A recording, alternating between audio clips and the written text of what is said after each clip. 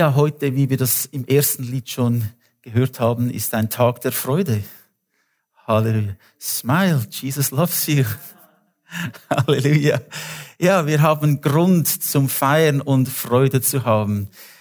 Es ist nicht the Frozen Chosen, die gefrorenen Gewählten, sondern wir sind die freudigen Gewählten. Halleluja. Wir sind diejenigen, die das ewige Leben bekommen haben. Wir sind diejenigen, die schon vor der Schöpfung der Erde erwählt wurden, seine Kinder zu sein. Unabhängig von wo, dass wir alle kommen, das kommt gar nicht darauf an. Du wurdest erwählt, Kind Gottes zu sein. Halleluja. Und das ist eine große Freude. Und Pfingsten ist ein Tag der Freude. Halleluja. Ihr wisst ja, Pfingsten ist nicht nur ein christliches Fest, es ist auch ein jüdisches Fest. Vielleicht, wie kommt es zu Pfingsten? Wie ist das passiert? Was ist da passiert? Nun, ihr kennt vielleicht den Ausdruck Pessach. Das Pessachfest wurde gefeiert aufgrund, dass Israel aus Ägypten ausgezogen ist. Sie wurden befreit von der Sklaverei der ägyptischen Herrschaft. Und für 400 Jahren waren die Juden Sklaven in Ägypten. Man muss sich das einmal vorstellen. Eine Generation nach der anderen kannten nichts anderes als Sklaverei. Und dann, als die Zeit gekommen ist, hat Gott seinen Diener Moses berufen. Einen Mann, der sehr unüberlegt gehandelt hatte am Anfang seines Lebens.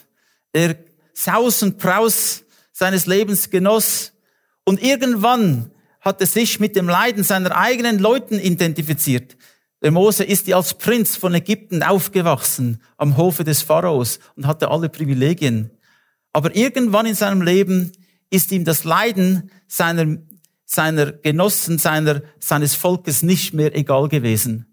Und hat sich eingesetzt, aber nicht vom Geist Gottes geführt, nicht vom Geist Gottes geleitet. Das hat dazu geführt, dass der Moses dann ausgetrieben wurde, er rannte weg und war dann 40 Jahre lang in der Wüste. Der Prinz Ägyptens war ein Hirte in der Wüste, in der Sinai-Wüste. Und dort hat er dann auch seine Frau gefunden und eines Tages ist Gott ihm begegnet. Und ihr kennt die Geschichte vom brennenden Busch, als der Herr ihm begegnete. Das war Jesus Christus selbst, der mit ihm gesprochen hat und gesagt hat, ziehe deine Schuhe aus, denn der Boden, auf dem du stehst, ist heilig. Und da hat Jesus ihm gesagt, gehe, ich sende dich zurück zu Ägypten. Und das könnt ihr euch vorstellen, was das für ein Auftrag war. Nach 40 Jahren Wüste. Der Mose war nicht mehr der gleiche Mensch. Seine Arroganz, seine Kraft, seine Herrlichkeit, alles verloren. Er war ein einfacher Hirte, der nicht viel reden konnte, wie er selbst von sich sagte. Und dann hat Gott ihn gesandt und er musste einige Wunder vollbringen, dass der Moses überhaupt gegangen ist. Er hat dann das getan und sein Bruder Aaron, der noch in Ägypten war, hat ihn dann getroffen und zusammen sind sie vor den Pharao getreten und gesagt, let my people go, lass meine Leute gehen, lass mein Volk gehen. Und nach großem Widerstand und 10 Plagen ist es dann so weit gewesen, dass der Geist des Pharaos gebrochen wurde und Ägypten wurde geöffnet für Israel, dass sie gehen konnten. Und am Abend, wo das passiert war, an dem Abend, wo das Gericht Gottes über ganz Ägypten gekommen ist, der Todesengel, der den Auftrag hatte, alle Erstgeborenen auszulöschen in Ägypten, hat Gott eine Erlösung gesandt für Israel, denn es hätte auch sie betroffen. Er hat gesagt, nehmt ein Lamm, ein reines Lamm, tötet es. Nehmt das Blut und streicht es an die Türenpfosten eurer Hütten. Und dort, wo der Engel das Blut sieht, dieses unschuldigen Lammes, wird er vorbeiziehen. Passover. Er wird vorbeigehen. Von dort kommt es auch das Wort Pessach. Der Todesengel ist vorbeigegangen. Und am nächsten Morgen sind sie dann ausgezogen aus Ägypten. Halleluja. 50 Tage nach diesem Auszug. Sie sind dann durch das Rote Meer gegangen in die Wüste und haben schon viele Wunder erlebt. Und dann sind sie zu dem Berg gekommen, den man auch den Berg Gottes nannte. der Sinai. Und dort hat Gott dem Moses die Gebote gegeben, das Wort, die Tora, die die Juden und auch wir noch heute lesen. Die Worte, die Gott dem Moses gegeben hat auf diesem Berg, können wir heute noch lesen und darüber nachdenken, was das bedeutet. Halleluja. Und diese 50 Tage nach dem Auszug ist auch ein Fest, das gefeiert wird. Es wird auch als ein Erntedankfest gefeiert in Israel, weil die Weizenernte hereingebracht wird. Und diesem Fest, das nennt man auch Shavuot auf Hebräisch, wird gefeiert. Die Gebung des Gesetzes und ein Erntedankfest für den Herrn. Und an diesem Tag sind die Christen zusammengekommen, nachdem Jesus Christus auferstanden ist und aufgefahren ist zum Himmel, sind die Christen zusammengekommen. Und wir lesen in der Apostelgeschichte 2, 1-4. Als Shavuot oder als der Pfingsttag anbrach, waren wieder alle am selben Ort zusammen. Und deshalb ist es auch so wichtig, zusammenzukommen. Gewisse Dinge passieren nur, wenn wir zusammenkommen. Sie waren alle zusammen. Plötzlich entstand vom Himmel her ein Brausen. Es klang wie das Tosen eines heftigen Sturmes und erfüllte das ganze Haus, in dem sie waren. Sie sahen etwas, das wie Feuerzungen aussah, sich zerteilte und sich auf jeden einzelnen von ihnen setzte. Alle wurden mit dem Heiligen Geist erfüllt und fingen plötzlich an, in fremden Sprachen oder in Zungen zu reden, wie es ihnen der Geist eingab. Nun, liebe Geschwister, das war ein Event, das war ein Augenblick, der die Welt veränderte. Jesus ist in den Himmel gegangen, hat sich gesetzt zur rechten Seite Gottes und dann hat er den Heiligen Geist gesandt, den schon der Prophet Joel im Alten Testament und andere Propheten schon prophezeit haben, dass in den letzten Tagen wird Gott seinen Geist ausgießen über alles Fleisch. Und sie werden prophezeien, sie werden in neuen Sprachen sprechen, sie werden Zeichen und Wunder sehen. Und das hat sich da erfüllt, als der Heilige Geist über alle Anwesenden gekommen ist. Nun, was sind die Merkmale vom Pfingsten? Was sind die Merkmale von diesem Tag? Das erste Merkmal, das mich angesprungen hat, ist, sie hatten eine Einheit. Sie hatten eine Einheit. Sie sind zusammengekommen in einer Gemeinschaft, wo sie eine tiefe Erwartung hatten. Das ist ein anderer Punkt. Sie hatten eine Einheit und sie hatten eine Erwartung. Sie sind zusammengekommen und sie haben etwas erwartet. Ich denke, vielmals ist es so, dass die Gemeinde die Kraft Gottes nicht erlebt, weil vielleicht diese Einheit nicht da ist. Jeder tut das eigene. Oder wie es im Alten Testament hieß, während der Zeit der Richter, jeder tat, was recht war in seinen eigenen Augen. Jeder hat ein bisschen selbst gemacht und gebastelt und es gab keine Einheit. Und wenn es keine Einheit gibt, gibt es keine Kraft. Einheit gleich Kraft. Das ist wahr im Guten wie auch im Bösen. Menschen, die böse sind und eine Einheit heranbringen in ihren bösen Taten, haben auch gewisse Kraft. Das sehen wir im Beispiel des Turmbaus von Babel. Die Menschen sind zusammengekommen und gesagt, wir wollen sein wie Gott.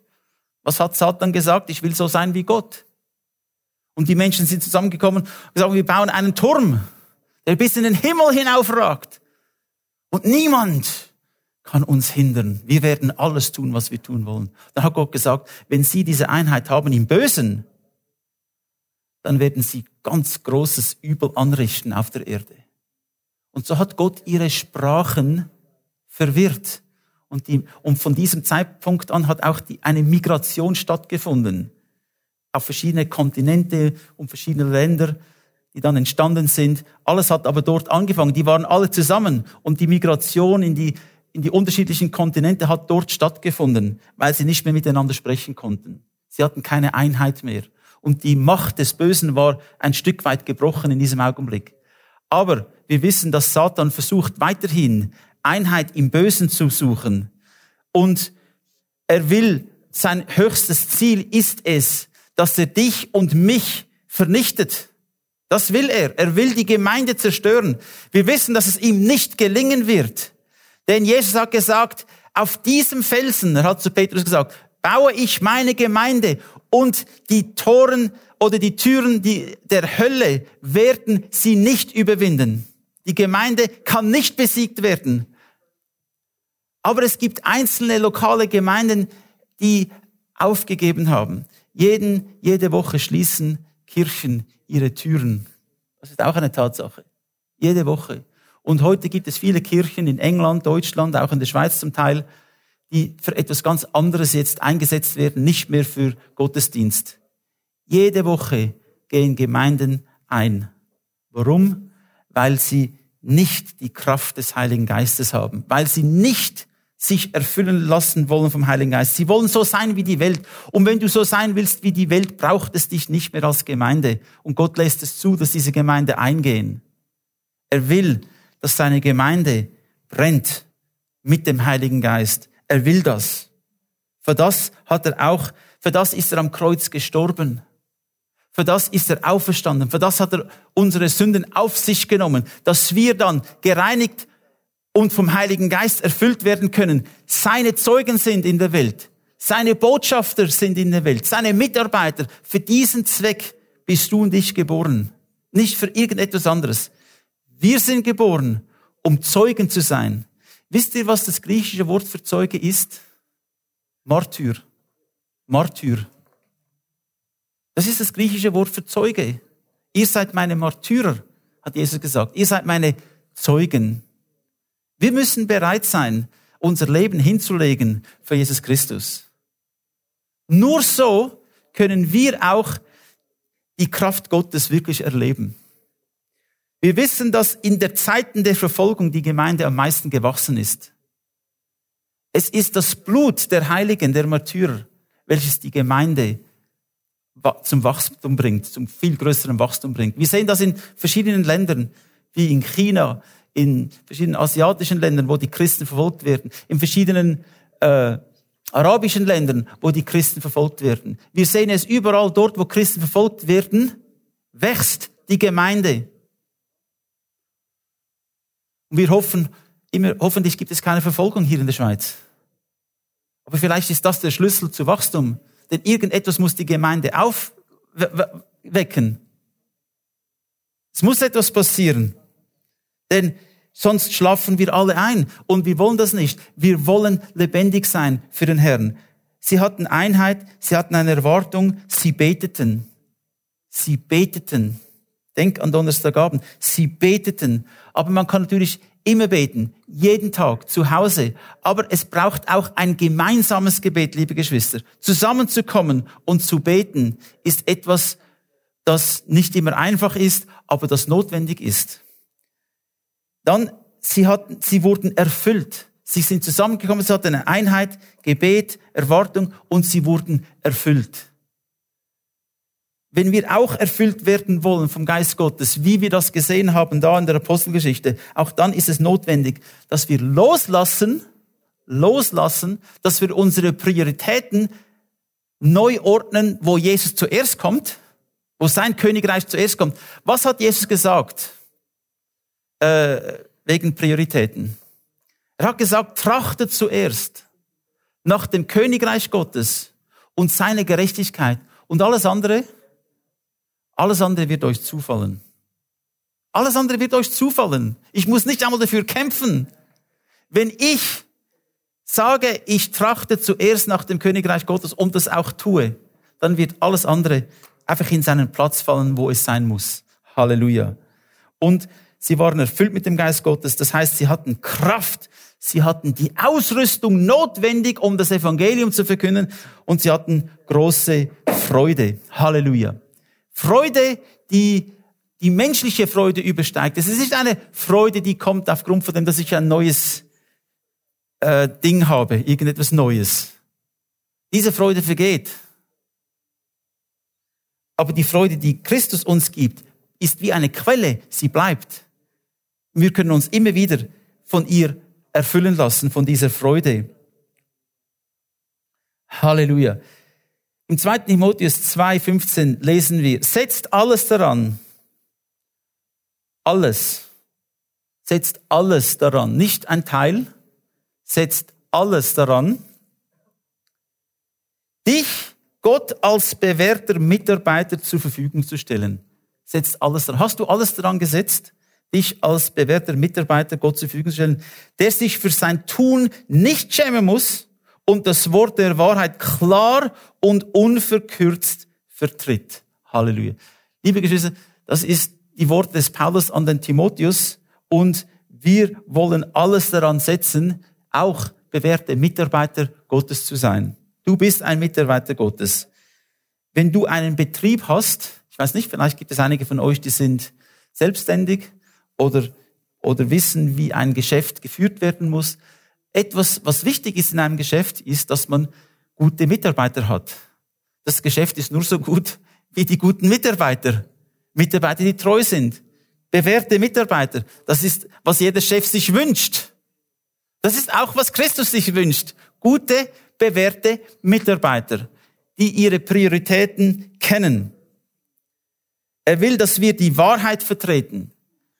Und das ist für mich auch ein großes Anliegen in unserer Zeit, in der wir leben, liebe Geschwister, dass wir als Gemeinde die Wahrheit vertreten, dass wir das weitergeben, was das Wort Gottes sagt, dass wir nichts auslassen, dass wir nichts dazu tun. Es ist nicht nötig, etwas auszulassen oder dazu zu tun. Wir nehmen das, was geschrieben steht, und verkündigen es. Denn das ist notwendig, dass die Welt die Wahrheit hört, dass wir sie unverkürzt vertreten, die Wahrheit. Halleluja. Unverkürzt. Es gibt dieses Evangelium, diese gute Nachricht, die leider vermischt wurde mit sehr viel Weltlichem. Dieses Evangelium fragt sich, wie fühlst du dich? Ist alles okay? Sind deine Gefühle okay? Ist alles gut? Ist man lieb zu dir? Wir dürfen ja nichts tun, um irgendwie uns schämen zu müssen oder irgendwie ein bisschen radikaler zu sein. Ja, nichts tun. Ja, nicht das Boot schütteln. Ruhig bleiben. Liebe Geschwister, wenn der Sturm kommt, und er wird kommen, mit dieser Einstellung werden wir alle untergehen. Wir müssen radikal sein für Jesus Christus in unserem Glauben. Das heißt, in unserer Nachfolge. Halleluja. Es geht nicht, dass wir einfach lieb sind. Das Evangelium, das der Paulus gepredigt hat, war ein radikales Evangelium. Es war ein Evangelium, wo er gesagt hat, ich will für ihn sterben. Komme, was wolle. Ich will für ihn leben. Ich will für ihn sterben. Das ist, was ich will. Und, liebe Geschwister, der Heilige Geist kann das auch in uns bewirken. Diese Überzeugung, dieses Feuer, diese Liebe kann er auch in uns bewirken. In dir und in mir. Bitte ihn einfach darum. Denn Jesus hat gesagt im Johannes 14, 26, aber der Beistand, der den Vater in meinem Namen senden wird, der Heilige Geist, wird euch alles weitere lehren und euch an alles erinnern, was ich euch gesagt habe. Ja, der Heilige Geist hilft uns, für Christus zu leben. Er hilft uns, die Wahrheit unverkürzt zu vertreten. Halleluja. Er hilft uns dabei. Es ist nicht genug, dass wir nur darüber wissen. Wir müssen es leben. Es ist nicht genug, dass wir einfach für uns selbst leben. Nein, das geht nicht. Wir müssen für ihn leben. Halleluja. In der Apostelgeschichte 1,8 lesen wir, wenn aber der Heilige Geist auf euch gekommen ist, werdet ihr Kraft empfangen und als meine Zeugen auftreten, als meine Märtyrer auftreten. In Jerusalem, in ganz Judäa, in Samarien und bis in den letzten Winkel der Welt. Halleluja. Ja, der Heilige Geist gibt uns Kraft. Der Heilige Geist gibt uns eine Ausrüstung, er gibt uns Kraft, Zeugen zu sein, Märtyrer zu sein für Jesus Christus und dass wir in die ganze Welt gehen, bis in den letzten Winkel der Erde gehen und das Evangelium verkünden. Die früheren Missionare haben ihr Hab und Gut in einem Sarg gepackt und sind dann mit dem Schiff, wo auch immer wo sie hingegangen sind. Denn sie wussten, sie werden dort begraben werden. Die kamen zurück. Es gibt keinen Plan B. Es gibt nur Plan A. Und der heißt Jesus. Und der Plan B gibt es nicht. Und wir leben für Jesus Christus. Weißt du, wir Schweizer, wir sind gut Plan A und dann haben wir noch B und C und wenn das nicht funktioniert, haben wir noch Plan D.